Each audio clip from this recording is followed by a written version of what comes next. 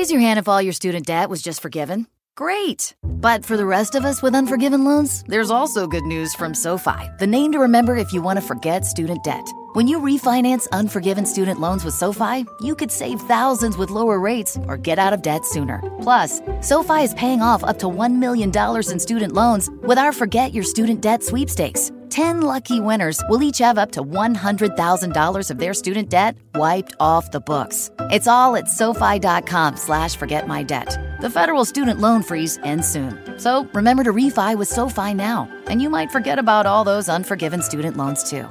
Remember, it's all at SoFi.com/forgetmydebt. Oh, I almost forgot. You can put your hand down now.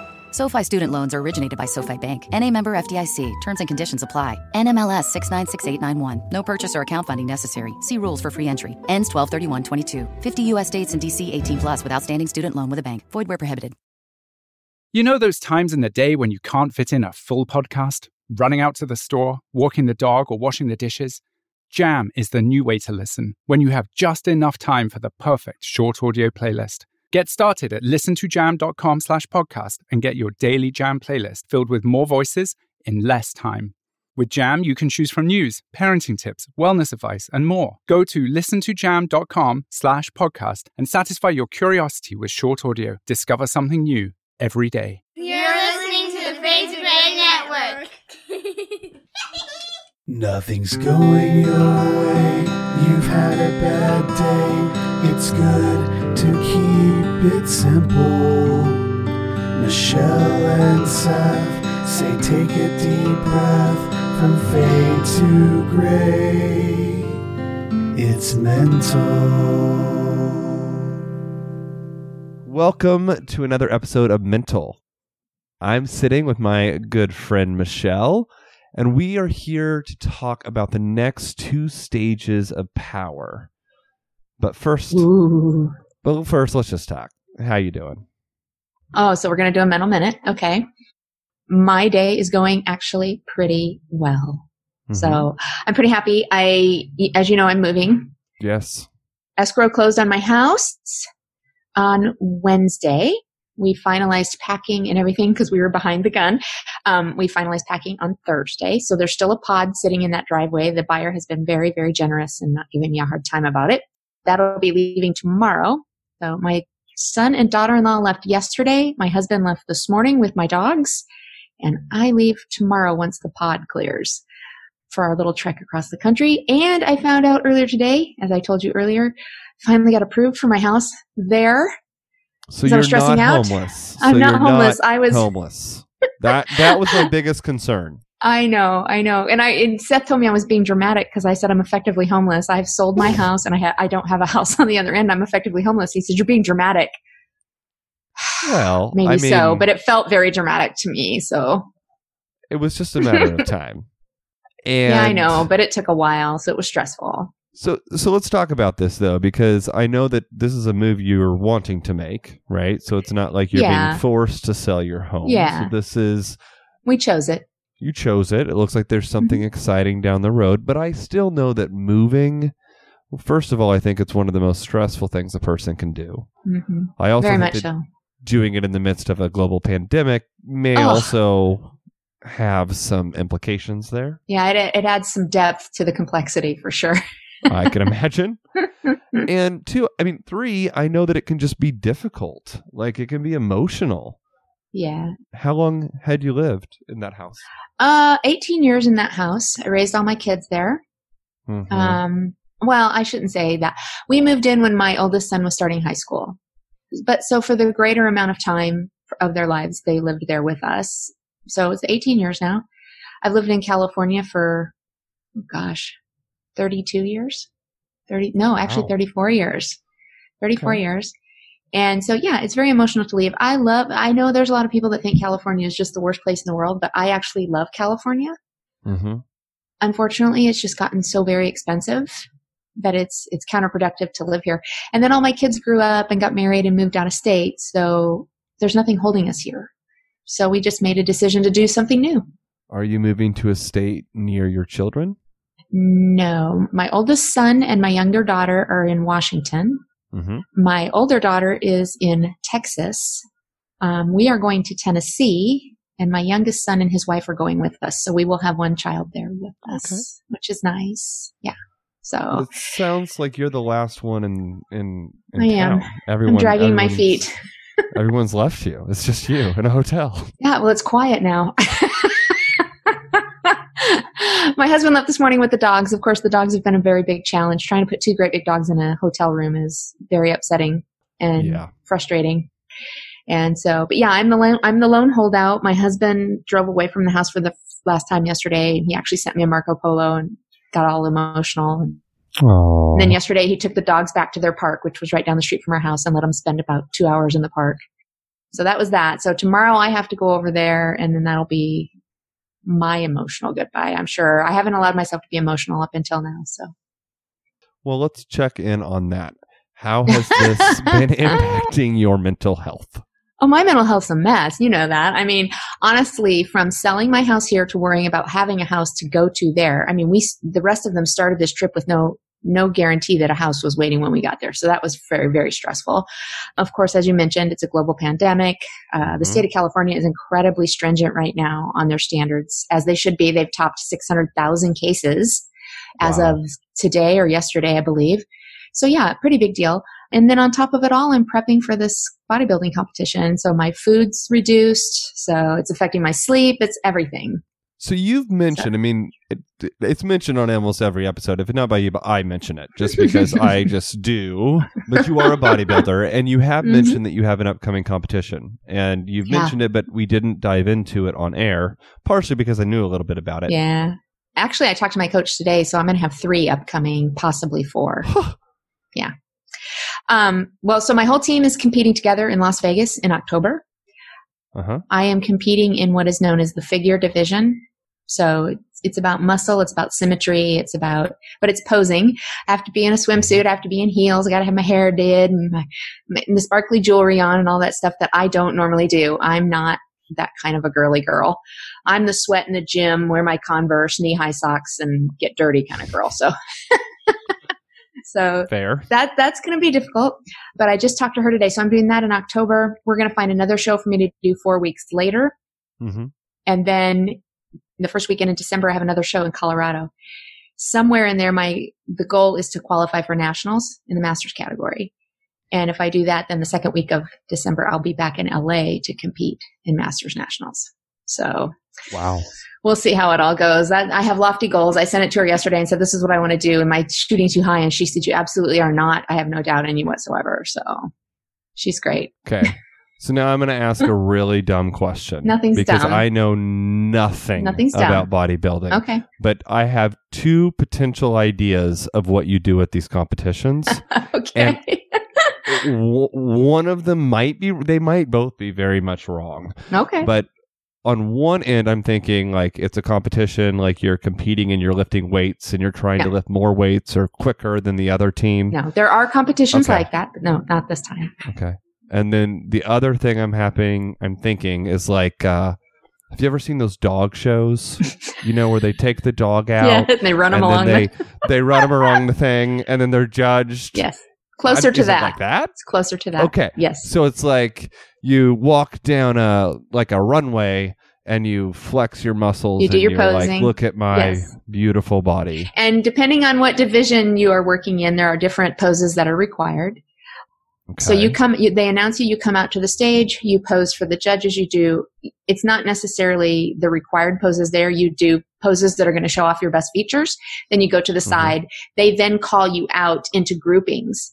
And they put you side by side, and then they request certain poses that everybody do the same thing. And they're comparing muscle symmetry, they're comparing the overall look, everything. So it's very daunting to me. I haven't stood on a stage in 30 years to do this, so very daunting. And but hopefully I'm going to get past. That's why I asked her today if we could add another show, because I need a little bit of time to get used to the stage again. So this may be extending beyond the mental minute, and it may be breaking mental rules. Oh, we're way but past the mental minute. Yeah. I need to know this answer. Okay. So growing up, I was in 4-H. Okay. And so I would raise steers. I won Grand Reserve Heifer 2 years in a row. I've got plaques at home, okay? So that's what we would, I'd have to go out and then I'd have a little stick and I'd move their feet and I'd make sure that it showed certain muscles and that their ass looked a certain way and all that jazz. And then, they would get judged. And you know what we do at the end? I'd put them on a sell big them, thing. right? No, Oh. we would kill them and eat them. Oh my God. That's what farm life is Disturbing. like. So, right. It is disturbing. Yikes. And given that is my conceptualization of how this works, don't you feel a little objectified? I would feel objectified if somebody were demanding this of me, or somebody took pictures of me in the gym while I was working out and posted them, things like that. I choose to do this because I choose to celebrate my strengths. I choose to celebrate how I look, the hard work I put into this. I choose all of that. So it's very empowering to me. I'm a little nervous about the swimsuit only because I'm 54 years old. So that's daunting, but I'm not doing too badly. My workout partner who I'm leaving here in California I just had lunch with her not too long ago, and she gave me her first suit that she competed in. And she's like, she says, don't compete in this because it's horrible. But she said, use it for posing practice. And so I've been doing that. Sure. So it's not horrible. Okay. My coach is very happy. So, but yeah, I'm still very nervous about that portion of it. But so you said after you sold your cows or your heifers or whatever. After I won them, after you won, the competition, right? Then I would put them on a big trailer, and that trailer would go to the butcher, and then we would get delivery of pounds of meat that would then go in the deep freeze, and then that would get dispersed among the entire family.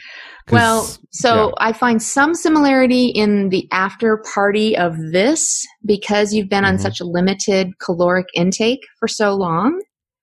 Typical prep is 12 to 16 weeks. Some do longer. So your caloric intake is very much reduced. So immediately when those shows are over, the restaurants fill up and everybody is shoving food in their mouth. I believe it. You want to eat as quickly as you can because you've been so deprived for so long. So so this will be my first experience with that because that didn't happen the first time when I competed. So all right. It was very different then. But anyway, we're way past a mental minute. So now I want to know how you are. Well, see, I really was. I know you were distracting me. It was a lot. You were distracting me. I learned a lot. I'm sure you did. I really want to do a future series on issues related to this. Oh, we should. We should do body dysmorphia for sure. Yeah, I'm totally down. But I know that you were asking all those questions. I know there was genuine inquisition there. I'm positive of that, but I also think you were trying to distract me. A little bit. Because I have to be careful about what I say in this regard. I know that.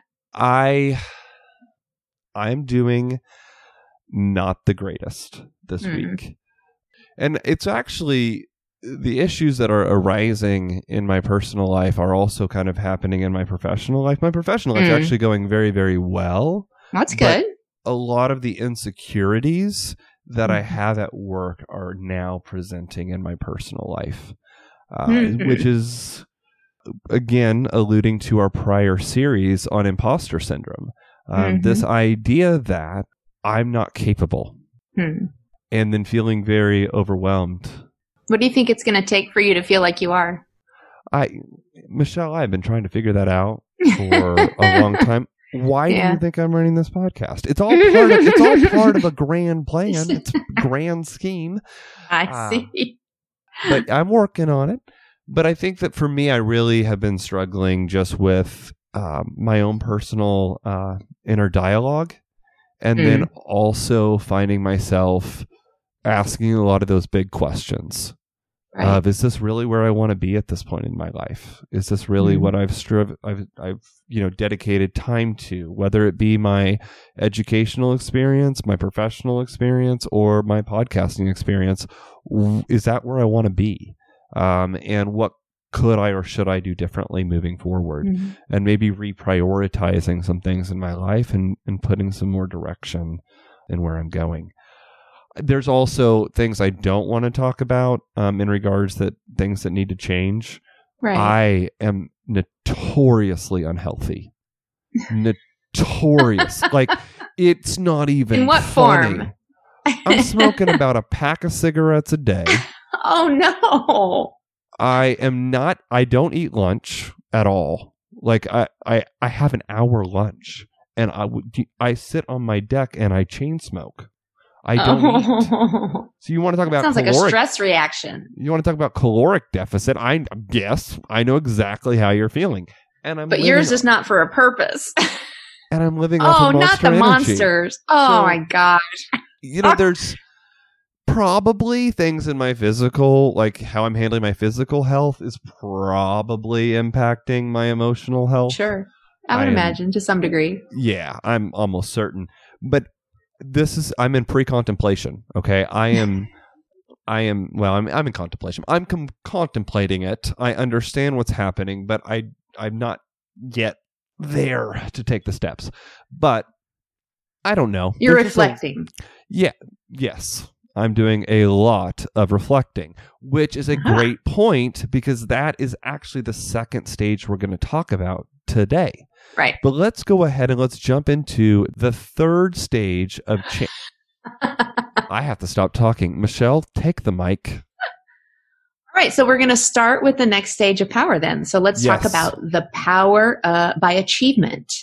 Again, hot button issue for me. I think I mentioned that when I first came across this. This was a very difficult stage for me to discuss because it felt like I was being told it was negative. And I think we talked about that before. So again, I'm going to remind everybody there's no judgment with these stages. There's not supposed to be. You're going to put a judgment on them, but there's not supposed to be a judgment for these stages. So the fact that you thought, well, I think the author of the book we read kind of alluded to it being not a negative thing, but kind of alluding it to being a negative thing. But see, that's what I thought too. but what about this being a negative thing was triggering or difficult for you to kind of wrap your mind around? Well, like I said, it came across as though achieving was somehow a negative thing. And of course, depending on your personality type, if you're like me, I'm a type A personality. So I'm constantly achieving, trying to do new things, trying to be better.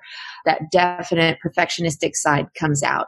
So, at the time I came across this and was working through my life coaching certification, when this was presented, I'm working on a doctorate. I was working on a life coaching certification. I was writing a book.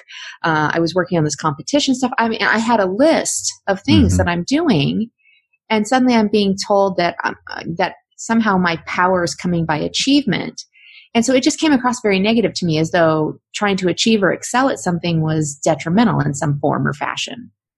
And, but that was my perception. Again, alluding back to what we first started talking about with imposter syndrome, it's possible that plays into that, because you're constantly trying to strive and succeed to prove yourself. So maybe that's why I perceived it negatively, because I felt like maybe I was being told, it's obvious you're a fake, or it's, the more you try to achieve,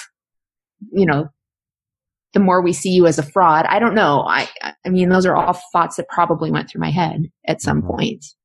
So to recap, it's not necessarily a negative thing. No. In fact, I want you to achieve. Of course. Because through achieving, you can get to other stages like reflection. But let's first talk about achievement in regards to our culture and our society. Yes. It's all about achievement. It's an expectation. Yeah. We don't expect you to reflect. We expect you to produce. Absolutely. You need to put actual deliverables on the table. Sorry, my boss used that word just a few weeks ago. I like that word. It makes sense. It does make sense, but I don't know. So looking at society deems achievement as the top. It is the best thing, and it is the most worth pursuing. Right. Our society, anyway. There are a lot of cultures around the world that is not true. But definitely here where we live in the United States, achievement is considered a top rung activity.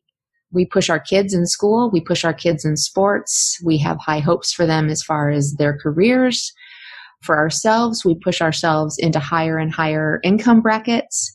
There's always a level of expectation. And if you come across somebody that you're not doing as well as in some fashion, whatever your definable item is, there's there's almost a sense of despair that I've heard and I've felt myself that goes along with that. Like, oh, I'm not as good as that person because I don't make as much money, or my title isn't as high, or whatever the case may be. So yeah, it's very much ingrained in us. Yeah. Well, I'm always comparing. Like, it doesn't, if I get to a point where I'm equal with someone, then I am looking for the next person above that person to go for. So it's not as if you ever achieve or ever get to where you're going. There's always someone better. There's always someone doing this better than you are, making more money than you are, more successful than you are. And so in that world where there's always someone better than us, I think that when we're really looking at achievement for ourselves personally, it really comes down to control. Oh, for sure. Yeah. And I'm a big control freak, so... No. Well, I know, it's hard to tell. let's talk about control. So since you are a control freak, tell us about it. I don't like anybody else to drive. I want to be the one in control of the car. I feel safer that way. I don't want anybody else to do the work that I do, which has been very difficult for me as I was anticipating this move. Of course, I have a lot of clients I had to start telling. And even with COVID, a lot of it affected a lot of businesses. And I had a client that came to me and said, we can't afford you right now. We're going to do it ourselves. And I was like, no, I've done far too much work. That's my baby. I'll lower my rate for you for a period of time so that I can continue to do the work. I don't want anybody else to do my work. And I basically told him, I'm like, you're not going to know what you're doing. You're going to mess it up and I'm going to have to come back and fix it. So yeah, I'm very much in control in every circumstance that I'm in, which of course is stressful. It's not entirely healthy for sure, emotionally, mentally, or physically, but it's been that way the majority of my life. So are you a control freak? A little bit. A little bit? Define a little bit. Yes, I am. I don't like surprises. Yeah. I like to know what is happening and what is going to happen. Right. And I'm very controlling in... what am I controlling? I'm in controlling. If you were to ask anyone in my life, they'd give you a list. But my house has to be a specific way. Right. Even if it's not clean, like it may have a lot of cat hair because Manelli sheds quite a bit. But like in my house, everything has a space. Yep. Mine's the same way. There's a spot for everything.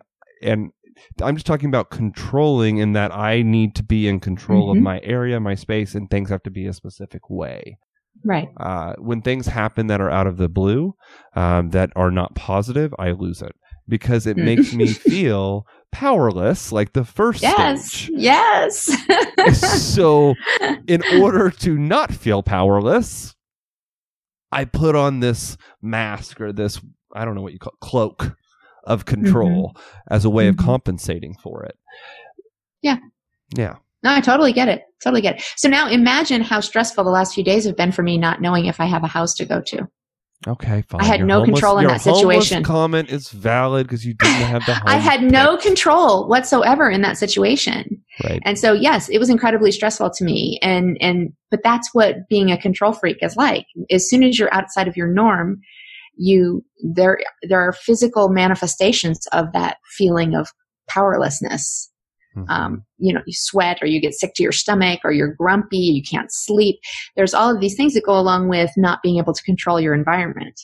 I don't think that we're supposed to be in control of everything. And to some degree, especially as we get into talking about deconstruction in a few weeks, uncertainty is actually a healthy thing. It's just hard to imagine. Absolutely hard to imagine. You're giving me a blank look. Yeah. Uncertainty is a good thing? Yes. It's actually a human need. Who are you, Pete Enns? What is happening right now? We'll go into that more when we get into deconstruction because, again, this loss of control is part of what people experience going through any kind of questioning phase in their life. Things are suddenly out of their control that they've had in control for a very long time. So, or at least they believe they've had it in control. So, yeah, there's a lot of stress that goes along with that. But it's a difficult way to live. But it's how we get things done. I mean, I told somebody that yesterday. I mean, yeah, maybe I'm a control freak, but shit gets done. So I don't know how it's you're not a negative productive. in my opinion. I'm productive. I'm achieving. So But at what cost? So let's not hurting anybody talk. else. I know you might not be hurting anyone else, but are you hurting yourself? Am I hurting myself? Are we hurting ourselves? Possibly. Possibly. Ourselves. Are we setting up Mhm. expectations that we can't meet? When we make our entire identity about what we can do in regards Right. to achievement, it Right. limits us. It shuts so many Yeah. things down, so many things out. Well, it takes away the value that we have intrinsically just as a human being and places that value directly into what we can show proof of, Mm-hmm. for lack of a better way of saying it, And so we're talking, like I said, your salary level, a position, awards, titles, bonuses, degrees, even the size of your office maybe is a status symbol to you, or a sense of achievement. The corner office, that everybody thinks is so wonderful. Right. So we find our power in those things. Mm-hmm. And so in this stage, because we've worked up from powerlessness to association to achievement. Mhm. So Mhm. in that process, as we've worked through these stages and we start to achieve, our egos start to mature and develop. Yes. And then we start to have this sense of self-respect and inherent pride in Yeah. ourselves for what we've achieved. Right. Which is warranted sometimes. It's a good thing to achieve things. I've got several degrees. I'm pretty proud of myself for those. They took determination. They took time. They took discipline. Those are positive qualities in my opinion. So there's nothing wrong with feeling good about what you've achieved. But as you mentioned, it's an evolution. We go from not having any power to finding our power by being around somebody that we find impressive. Mm-hmm. To now we've stepped outside of somebody else's shadow and we've found our own place, or we're working on our own place by achieving these things. So you're right. Yes, there is an evolution of growth there. And of course, your ego does go along with that. So now it can get dangerous because you can get caught up in your achievements and your ego can get a little out of control. So you have to watch that. But if it was powerless at one point, it's finally feeling like it's done something good. Right. And there's nothing, like I said, there's nothing inherently wrong with this stage. There's no negative judgment associated with it in general. It's only the value that we assign to each one of these stages. So again, if my achievement becomes an unending need for more to where I'm driving myself and it's unhealthy to me mentally or physically or emotionally, then yeah, there's some negativity associated with it. But the achievement itself is not necessarily negative. It's a data point, Mm-hmm. in a grouping. So I feel like we say this, but we have to keep saying it. Like we cannot just give generalized judgment on each of these. We have to evaluate them as they pertain to us and the good and the bad in them and decide if they're valuable to us. And again, I want to come back and say something, because I think this bears repeating as well, that just because we've left one of these stages doesn't mean we never go there again. Right. So achievement is a long-standing thing in people's lives. You're going to achieve at different times in your life, and that doesn't mean that you've regressed or that you haven't progressed into another stage. It just means you're revisiting. Mm-hmm. So I'll share a little bit of my own personal story around achievement. Okay. So growing up, I was not like the smartest kid. Okay. I did not do, when I say I wasn't the smartest kid, meaning I got B's and maybe like 1 C in my life. Okay. Mm-hmm. So it's not bad, but by my Right. family's standards, B's were okay, but they were not great. And if you got a C, you're grounded. You lose that was how it was for me. privileges. That's how it was in my house. So I learned in high school, I never really got it to where I was good and did that great, but I learned that no matter my intelligence level, I could strive, I could study, I could figure it, I could become Mm-hmm. book smart if I worked and tried hard enough.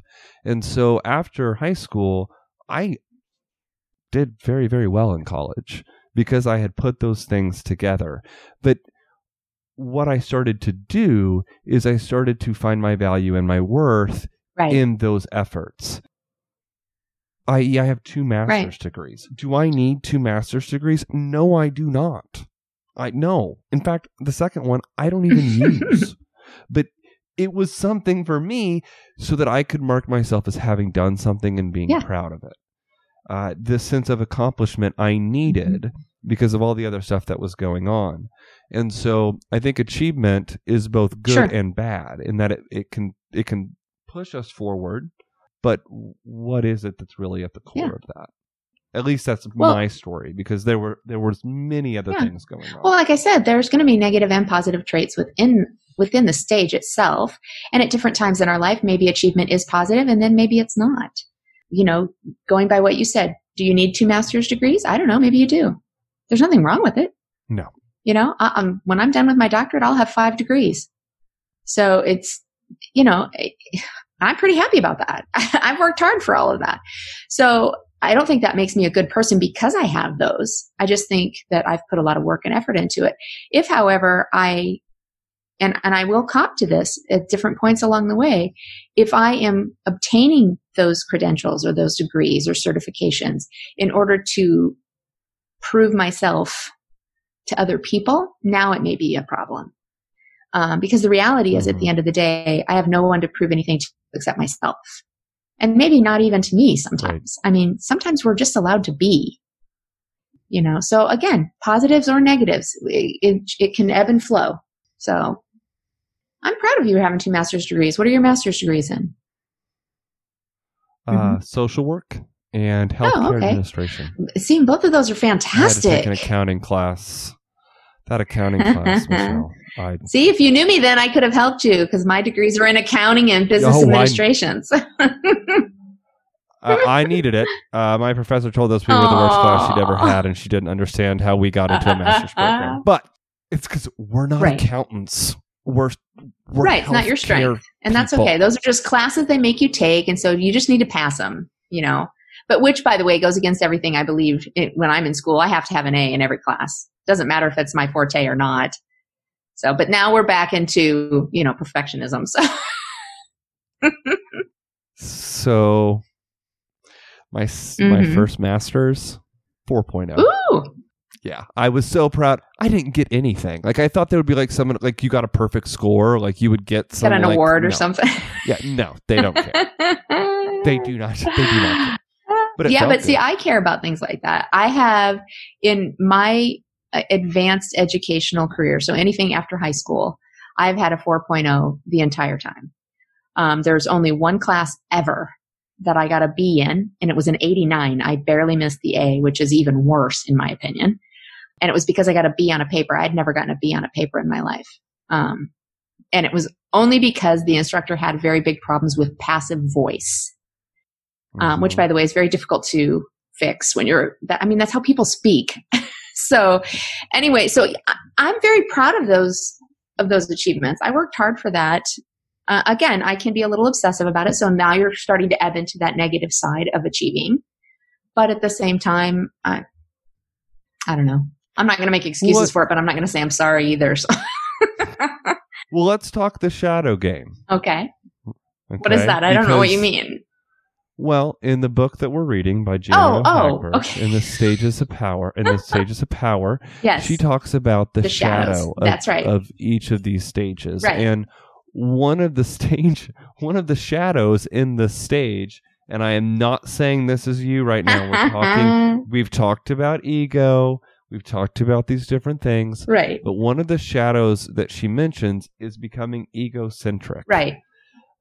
This idea that our egos appear to be strong. Right. We put up this massive front. And we are once again back to imposter syndrome. It's a really good thing we started with that. Isn't it?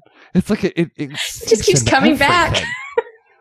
I think the problem, Michelle, is that we are both deeply imposters, and we just did a series on who we were, and now it's happening it's everywhere. and over and over. Well, it's like buying a yellow car, you know, a yellow Volkswagen Bug or something, and suddenly you see them everywhere because now you're aware of them. So yeah. This keeps coming up.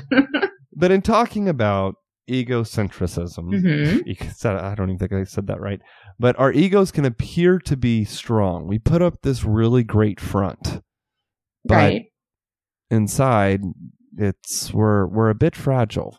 So we're strong on the outside, but but struggling on the inside.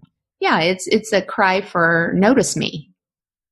It's what it is. The ego wants to be noticed. That's what the ego does. It wants to be patted on the back. It wants to be the attaboys coming to it. So that, yeah, the more you achieve, the more the ego, as you said earlier, continues to grow and mature. But we're using mature in the sense of get bigger, in my opinion. Right. So at some point, maybe your ego's a little too big. So you have to be, I think that's one of the things you have to be cautiously aware of as you're working on achieving. Again, no judgment with that, but you have to be cautiously aware. So. And I think one of the warning signs for this, the things to kind of pay attention to, is when you make mistakes, do you try to hide them? Or do you own them? And I think that speaks to this egocentrism that we appear to be strong and we want to appear strong, so much so that we don't let other people see faults, cracks, weaknesses, things of that nature, mistakes, things like that. I'm horribly tough on myself, and I most of the time have no problem admitting when I mess up. But when I do, I'm incredibly hard on myself, almost abusively so. I tend to see myself as stupid, not capable. How could I be so dumb as to make that mistake? I mean, and mistakes happen. Life is a big part of mistakes. I mean, that's how it works. But yet I really, really do struggle with that. So I don't have a problem saying, yeah, I screwed up. I just have a problem dealing with me after the fact. So what about you? How do you handle it?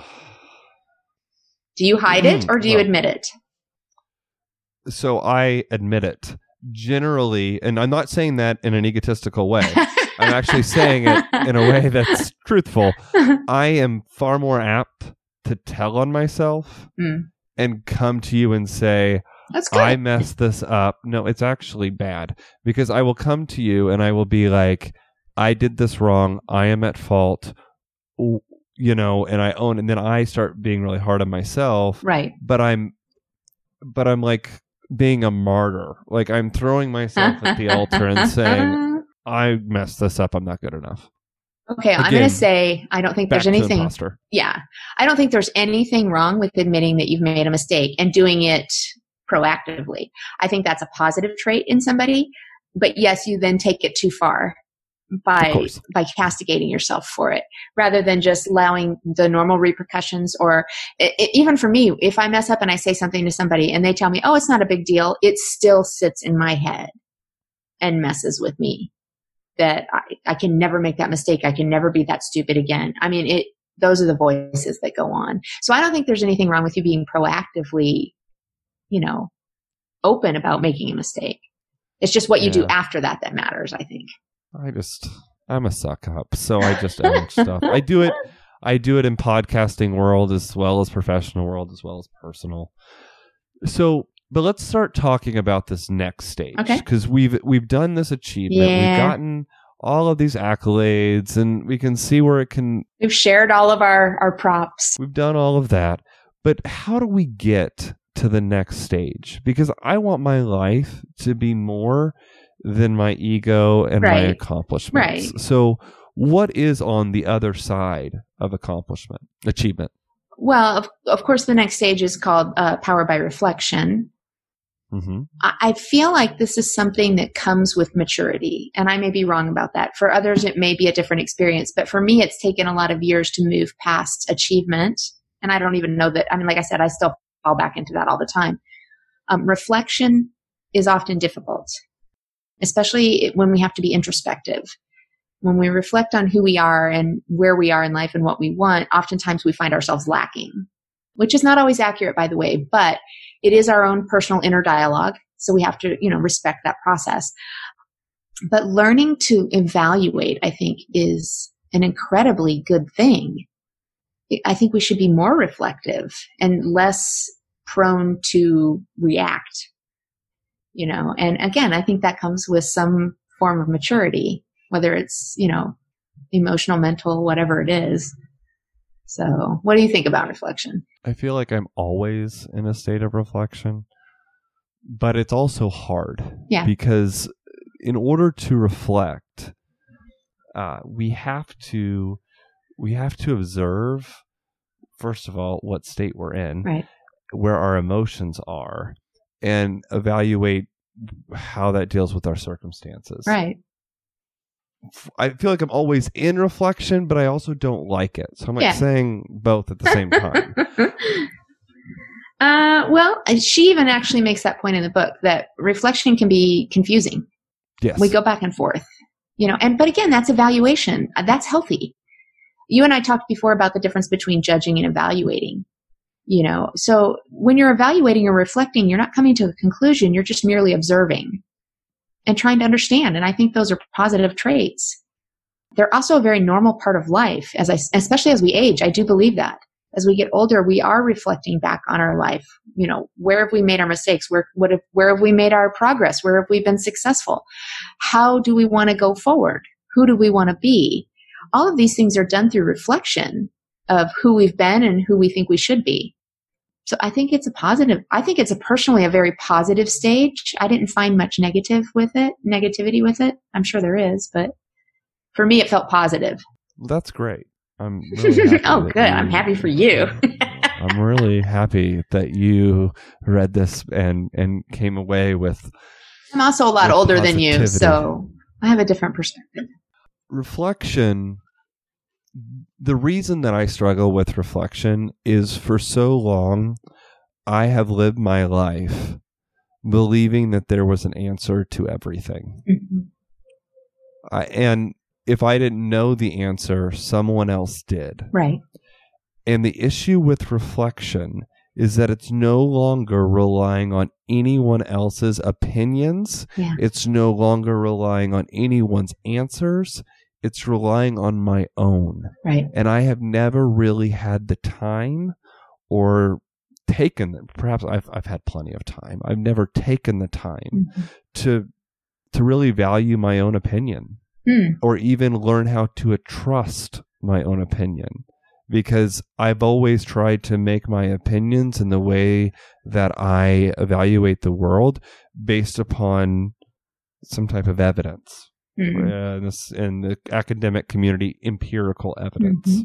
It's always needed to be research based. Right. And yeah, reflection, you have to throw all of that out because it's not about that. It's about you. It's about your feelings and the validity of those. And I struggle to trust mine. And so reflection is confusing to me because I'm enduring it. I'm going through it, but I don't know if what I'm thinking is correct. And what if my thinking is wrong? So that's where I get really confused in this stage. Yeah. And see, again, I'm just not convinced that that's a negative. I know it feels negative in the moment, but I still think that that's healthy. I think that we find ourselves in there, and that may take a long time, or maybe it doesn't, but it takes time, some period of time. And that this is a part of growing up and growing older and coming to terms with yourself. It's also my contention that if we're going to talk about deconstruction in any form or fashion, and especially religious deconstruction, that it's often in this stage that begins. It's that contemplative, let me consider all of these things kind of stage that puts us in a place to start evaluating what we believe, or as I said, who we want to be, because deconstruction is not just necessarily about religious ideology, but it more about life in its complexity and in its wholeness. So I think that this is a positive. I'm assigning positive and negative to the stages, but this to me feels like a very positive stage. And you came out in the beginning of this episode gung-ho that none of these stages were negative. Except for how we experience them. Positive. Well, except for how we experience them, because as I said, everybody's going to experience them differently. So there will be negative attributes, but there's positive attributes. For me, this feels very positive. I will tell you, however, that I'm 7 years into deconstruction. At the beginning, it did not feel positive. And certainly by the middle, it did not feel positive. It felt devastating. And she actually, in the book, talking about this stage, goes back to the ideas of control, like we've already talked about. That loss of control, that loss of certainty is often very difficult in this stage. So it's I think we have to be patient with ourselves. I view this stage as fading to gray. Okay. I do. Because I think this is about finding yourself in the world of gray, because you're reflecting on all of the different components and really starting to question everything. Yes. Well, That's my experience. Yeah. And it's funny because I know you're on another podcast called Fade to Gray. My book that's coming out soon is called Into the Gray. And that's what this is. It's about that place. Which one of those came first? Well, Fade to Gray came first, I'm sure. Mm-hmm. I just named my book. Mm-hmm. But it made sense. I mean, because this does feel like moving into uncertainty. So, it is fading from black or white. It is melding together. So it's learning to be comfortable in that grayness, if you will, and not being certain, balancing out your certainty with some uncertainty so that life is not always so blocked out. There's something new and exciting that maybe you don't know yet. I mean, that's a nice anticipation. So, although if you're a true control freak, you're not big on anticipation of anything you don't know. So, but yeah, I mean, I think we kind of touched on this already because that's the shadow. The confusion is the shadow side of this stage. It's not having that certainty. And she calls it cloudiness, which I kind of like that. That kind of gives me a picture. It's kind of like driving into the fog, so to speak. And try to turn on the lights to see better, but it doesn't always help. Sometimes you're just surrounded by fog and you just have to feel your way through it. So she mentioned something in this book, in this chapter, that triggered me. Shocker, to something a pastor told me when I was an intern at a megachurch. Okay. This pastor set me down and he was like, Seth, I see you doing a lot of doing. I don't see you doing a lot of being. And she mentions that in this chapter. Yeah. That when you really start moving from the stage of achievement where you build all this ego, you build all this confidence, you essentially build some walls of strength. Yes. Right? So on the outside, we're very sure of ourselves. While on the inside, we're very confused and fragile. And I think that as we start to go through achievement into reflection, we really have to stop and stop doing. Right. And learn how to be. And I think that truly, as I've been reading this book, this is where I'm at. I want to say I'm at the wall. If I'm not at the wall, I'm very close to the wall. You're in spitting distance. Yeah, I'm being pushed there throughout this process. Yeah. And that's okay. I think that's a very valid point. It is very disconcerting to go from action to being. I had a revelation one time, and I don't know if it makes sense to anybody else. It made sense to me at the time, that God refers to himself as I am. And being is, now hang with me here because this gets convoluted, but be is a derivation of am, the verbiage, right? So God is I am, we are being, we are finding ourselves in being rather than doing. So to me, it feels like you're moving closer to that godly side of yourself, where you're finding that wisdom within yourself. And we call that the Holy Spirit in Christianese, but you're moving into finding the wisdom within yourself and being comfortable with listening to that wisdom. And it comes through this reflective process to say, oh, I do know the answer to that. And it doesn't come because I studied a book, but it's just because it's there. And again, very positive to me, even in the uncertainty of it.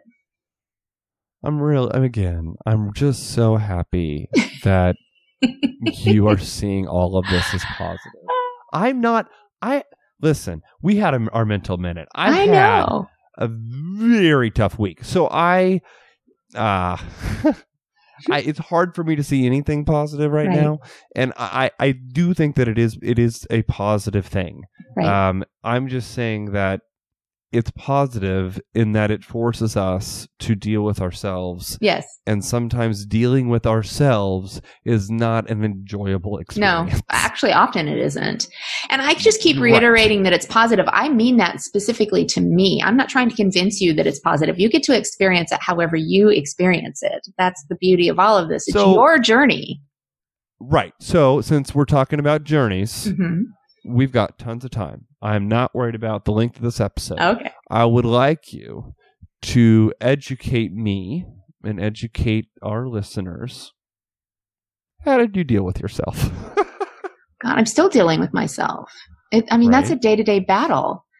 I think, again, this is so subjective because each one of us comes from a different background, a different family, a different personality. And I feel like I say that all the time, but it's so apropos to the conversation. Nobody else has my experiences. So it's not like I can go, hey, how did you handle you? And I'm going to get an answer that's pertinent to me necessarily. There may be similarities, but certainly my journey is going to be unique, as is yours. I think that we can commiserate along the way and be there for one another, support one another in those times when it feels difficult and painful, to celebrate with one another when it's positive and good. But handling myself, I'm not sure. I don't know that I have a good answer for that, other than to say I muddle through day by day. Some days are good, some days are bad. I will say, quite honestly, as it pertains to dealing with myself and being comfortable with myself, I have way more good days now than I have bad. And again, I think that's a part of this stage, that reflectiveness, learning to be comfortable with yourself, learning to understand yourself better so that you do feel a sense of I'm okay, instead of constantly trying to measure yourself against someone else. So, and again, I know I keep reiterating and mentioning deconstruction, but this has been such a very big journey for me for the last 7 years that. I mean, you wrote a book on it. Yeah. And it's horribly, horribly painful. I often think back, like, if I could do it all over again and I would know it was going to be as painful as it was, would I do it? I still would, because I think it's going to end up being worth it in the long run. But it's difficult to talk about ourselves or to break ourselves down and try and understand ourselves in the best of terms. I mean, that's what therapy is. I mean, you're trying to evaluate, based on a certain subject matter, a problem or issue, but eventually you start pulling yourself apart to try and understand. It's never going to be a pleasant experience, especially in the infancy of it. Yeah. You're looking very thoughtful. I'm thinking about my life. You were hoping I had an easy answer. Yeah. I was hoping there was going to be like, I'm used to church and having, 5.7 point guides. Yeah. Do A, B, C, D, E, F, G. Welcome to the uncertainty of this process. It sucks. Mm-hmm. Especially for control freaks who like certainty. Oh. Well, speaking of control and liking Mm-hmm. certainty, Mm-hmm. I think another thing we often experience in the stage is, being misunderstood Sure. or fear of being misunderstood, which again goes into this whole control thing because that's the last thing we want. So Right. it kicks in, at least for me, this fear of being misunderstood. I want to control that, and then my anxiety increases, and it's a whole thing. Well, again, like you said, we get used to, very pat answers. So when we don't have an answer, yes, we feel somewhat, I don't know, the word that comes to mind is we feel naked in front of everybody else. I mean, suddenly I'm without an answer to your question. Now, again, because we're worried about their reaction, but their reaction is theirs, and it's going to come from whatever stage that they're in, wherever they are in their process, which often gets projected back to us. And we have to be smart enough, or learned enough to go, that's a projection. That's not me. That's you. Mm-hmm. And you're trying to equate here. And what happens in the reflective stage, and I think this goes on into wisdom and purpose, honestly, is that at some point you begin to realize, I don't need to be angry at that person because they're just speaking from where they are, and I can sit back and wait for them to evolve through this. And there's a lot of peace that comes from that. And I have flashes and moments of that. So I'm hopeful that that means I'm leaning towards the wisdom side of things now. I still have those moments where I'm reactionary, when I respond angrily, or I justify my behavior, or I try to make my thoughts make sense to somebody else, but I can't do that in all reality. So like I said, me trying to tell you this is positive, I'm not trying to convince you because I can't. And it's not my place. My place is to allow you your journey. And to be here even when it hurts you. I have been very reactionary as of late. Well, sometimes that's a personality quirk too. So, I mean. Well, it may be a personality quirk, but it's not a good thing. And I sometimes fear that my reactions and the way that I respond to things is not mature, and it's very childish. And see, now we're reflecting. Yeah. So I think that I have a lot of growing to do, and I'm not really sure how to do it. I feel very stuck, and I feel very confused. I'm at this stage. Yeah. There's no way, this is where I'm at. It hurts. It does hurt. Yeah. Like there's a part of me that I want to just go and apologize to so many different people. It's interesting that as I've gone from being so proud of my achievements to now almost apologizing for them. I don't think you have to apologize for them. They're a part of you. Maybe apologizing for my reactions and my behavior and things like that. So sorry, I'm getting off topic. No, that's okay. But I want to speak to that. I do want to speak to that because the reality is I don't want you to get to a place where you are confusing your actions with your identity. And we've talked about that before. That whole guilt versus shame discussion. So you say, I react, I do these. Well, that's a behavior in the moment. That doesn't mean that that's your identity. It just means that that's where you are in the moment. That's not going to stay there. You're going to evolve and change.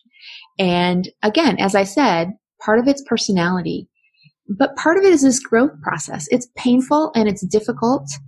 And especially when you have triggering things in your life that cause you to struggle even more, you're going to see more of that for a while. But again, rather than putting some kind of judgment on yourself, just evaluate, step out of it emotionally and evaluate what's happening and decide if it has merit or not. Look, maybe what you're pissed off or upset about has merit. There's nothing wrong with that. There's nothing wrong with saying, I have an opinion on this. This is how I feel, and I have merit here. Where it becomes abusive is if you use your viewpoint to attack others, to hurt others on purpose. That's stuff you should apologize for, but certainly not having an opinion. That I don't do. Okay. I'm on the opposite side of that. I'm always trying to you're help, self-deprecating. Right. I would far rather hurt and that's true of stats too, by the way, just on suicide versus homicide. People are far more likely to hurt themselves than they are to ever hurt anyone else. Yes, exactly. And I am too. Not in that way. Metaphorically, emotionally, mentally, yes. Yeah. Yeah. I would far rather suffer myself than see another one suffer. So, and that's a valuable trait. I mean, that's a good human trait to have. So that's what I'm saying. I don't want, yes, it is. I don't want you to confuse emotion and response with identity. Sometimes your emotions are valid. Sometimes your responses are valid, but none of them define you definitively, if that makes sense. Because you are a constantly evolving human being. So right now, one of the things I hate to hear is I'm reactionary. Well, I can be reactionary.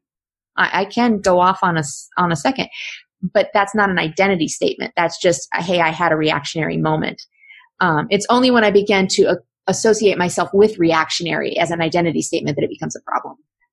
People don't so much call me reactionary. Dramatic. Mm-hmm. Oh, yeah, no, I've heard that my whole life, too.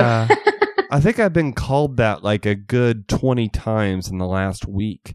So, yeah. You know what's funny? I'm gonna share something here with you. Do you ever notice that the people that accuse you of being dramatic do not often have the capacity for large amounts of emotion? We're talking projection again. I don't make that call. But it's true. I can tell you the number of people, and I remember specific instances of people telling me I'm too dramatic. And I think about that person and I think I never one time have seen a level of emotion come from that person that would make me feel like they cared about anything. So again, they're projecting the way they would handle something onto you or onto me and saying that's the way it should be. They're normalizing their own behavior traits at the expense of mine. That's where you have to say, fuck it, I don't care about any of these other things. But see, I'm going to be me. And that is what I find difficult. I know, but you'll get there. Yeah, we'll get there. But let's... I didn't mean to shut you down. No, we're fine. Yeah. That's all I got. This is not, for me, I'm not having the most fun. And it's interesting that you're struggling here right now. That's why. Yeah. And this series is really opening some doors. Yeah. It's really showing me some areas that I need to look at that, quite frankly, I don't want to look at because it's far more comfortable just to ignore it and hide it. Mm-hmm. And it's interesting how everything coincides. That's all. It all comes together. It's ironic. And again, I don't think anybody holds their hand up and says, ooh, me, drag me into that uncomfortable phase of life. Nobody is looking forward to that. It's just something that happens. And we get pulled into it. And unfortunately, it feels so bad that we don't, I hate to say it this way, we don't enjoy the ride, because we don't know that we're supposed to yet. We don't know how to yet. It's only later on that we'll look back and go, oh, wow, there was some real value there. It's like training or running or anything that causes you physical pain. It makes you stronger often, but it sucks while you're doing it. You also have, you almost have to get very masochistic in your lifestyle, like enjoy the pain, and no pain, no gain. No pain, no gain. That's right. Those are words that go through my head all the time. So suck it up. Yeah. Suck it up, buttercup. That's right. What's funny about all of these things that we talk about is doesn't it start to feel like one giant therapy session? Yes. In fact, I felt at multiple times I was like, I am becoming what I didn't want to do on the show. I think it's fantastic. Using my co-host for therapy and I'm putting it on live airwaves. Okay. I just wrote a book with somebody where we wrote it from this kind of perspective. Can I just note? Well, and I know that I just saw something about that yesterday. About that book? Uh-huh. Oh, okay. With Matthew DiStefano. Yeah. He's a very good friend of mine. We wrote a book together. It'll be coming out soon too. In addition to the one I wrote. Right. Well, which one are you talking about? The one I'm reading or that one? I don't know. Are you reading Bonfire? No, I'm reading yours. Oh, you're reading mine. I don't know which order they're coming out in, but we wrote a book together that basically was one long therapy session based on his deconstruction. That's awesome. And talked through it. Yeah, I think it's going to turn out really well. I actually have it right now for editing, so I got to get busy. Once I get across the country, I can start editing.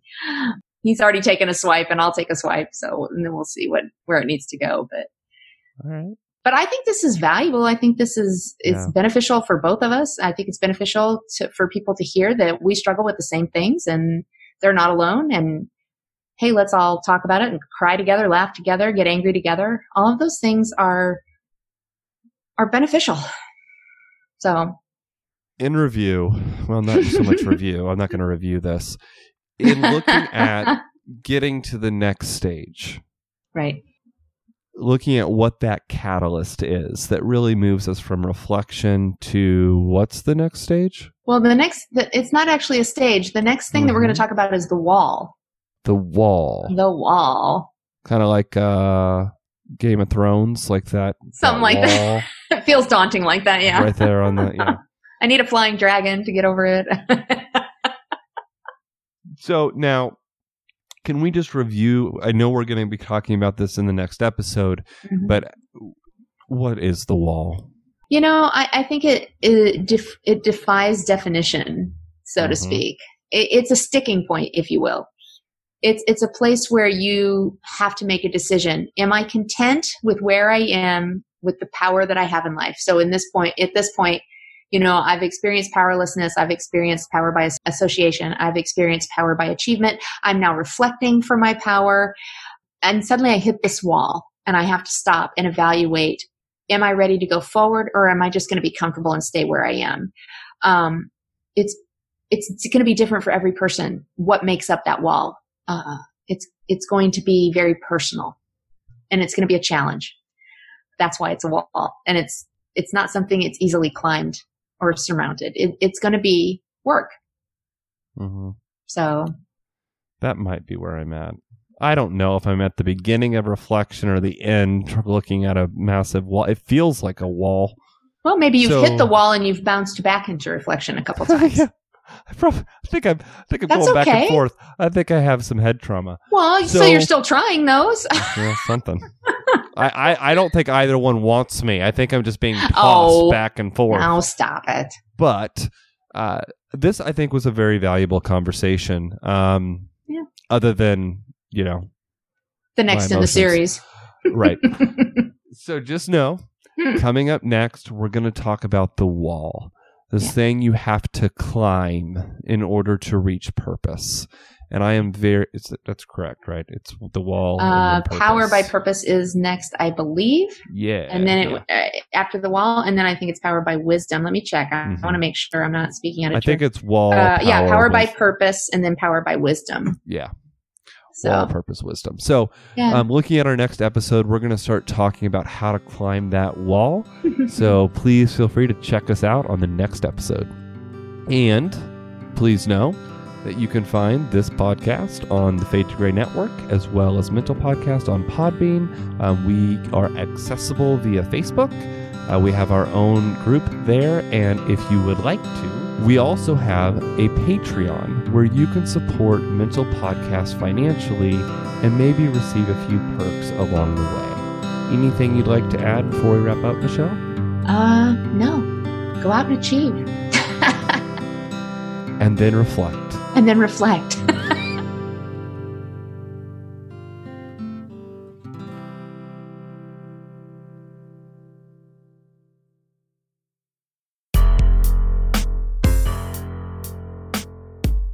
Welcome back to Four in Tow Podcast. I'm your host, Elizabeth, and I'm here to talk to you about my show.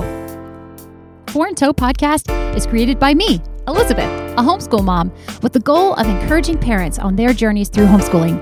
From unschooling to the classical approach, I explore all styles and forms of homeschooling, ultimately to remind you, the parent, that you've got this. From the Fade to Gray Network, check out the Four in Tow Podcast. When it's time for an adventure on the open highway, one quick call to American Family Insurance gets you headed in the right direction. Our travel peace of mind package is there if you encounter a bump in the road. From roadside assistance to rental car coverage, we have you covered. Find a local agent or get a quote at amfam.com. American Family Insurance. American Family Mutual Insurance Company, SI, and its operating companies, 6000 American Parkway, Madison, Wisconsin. With Eversense, the long-term sensor helps me spend less time dealing with my CGM. I only need 2 sensor changes a year. If you're on multiple doses of insulin, you might greatly benefit from the Eversense E3 CGM system, the only continuous glucose monitoring system that lasts for up to 6 months with one sensor. Still doing frequent sensor changes? Break free today with Eversense. For important safety information and to learn more about Eversense, please visit eversensediabetes.com/safety.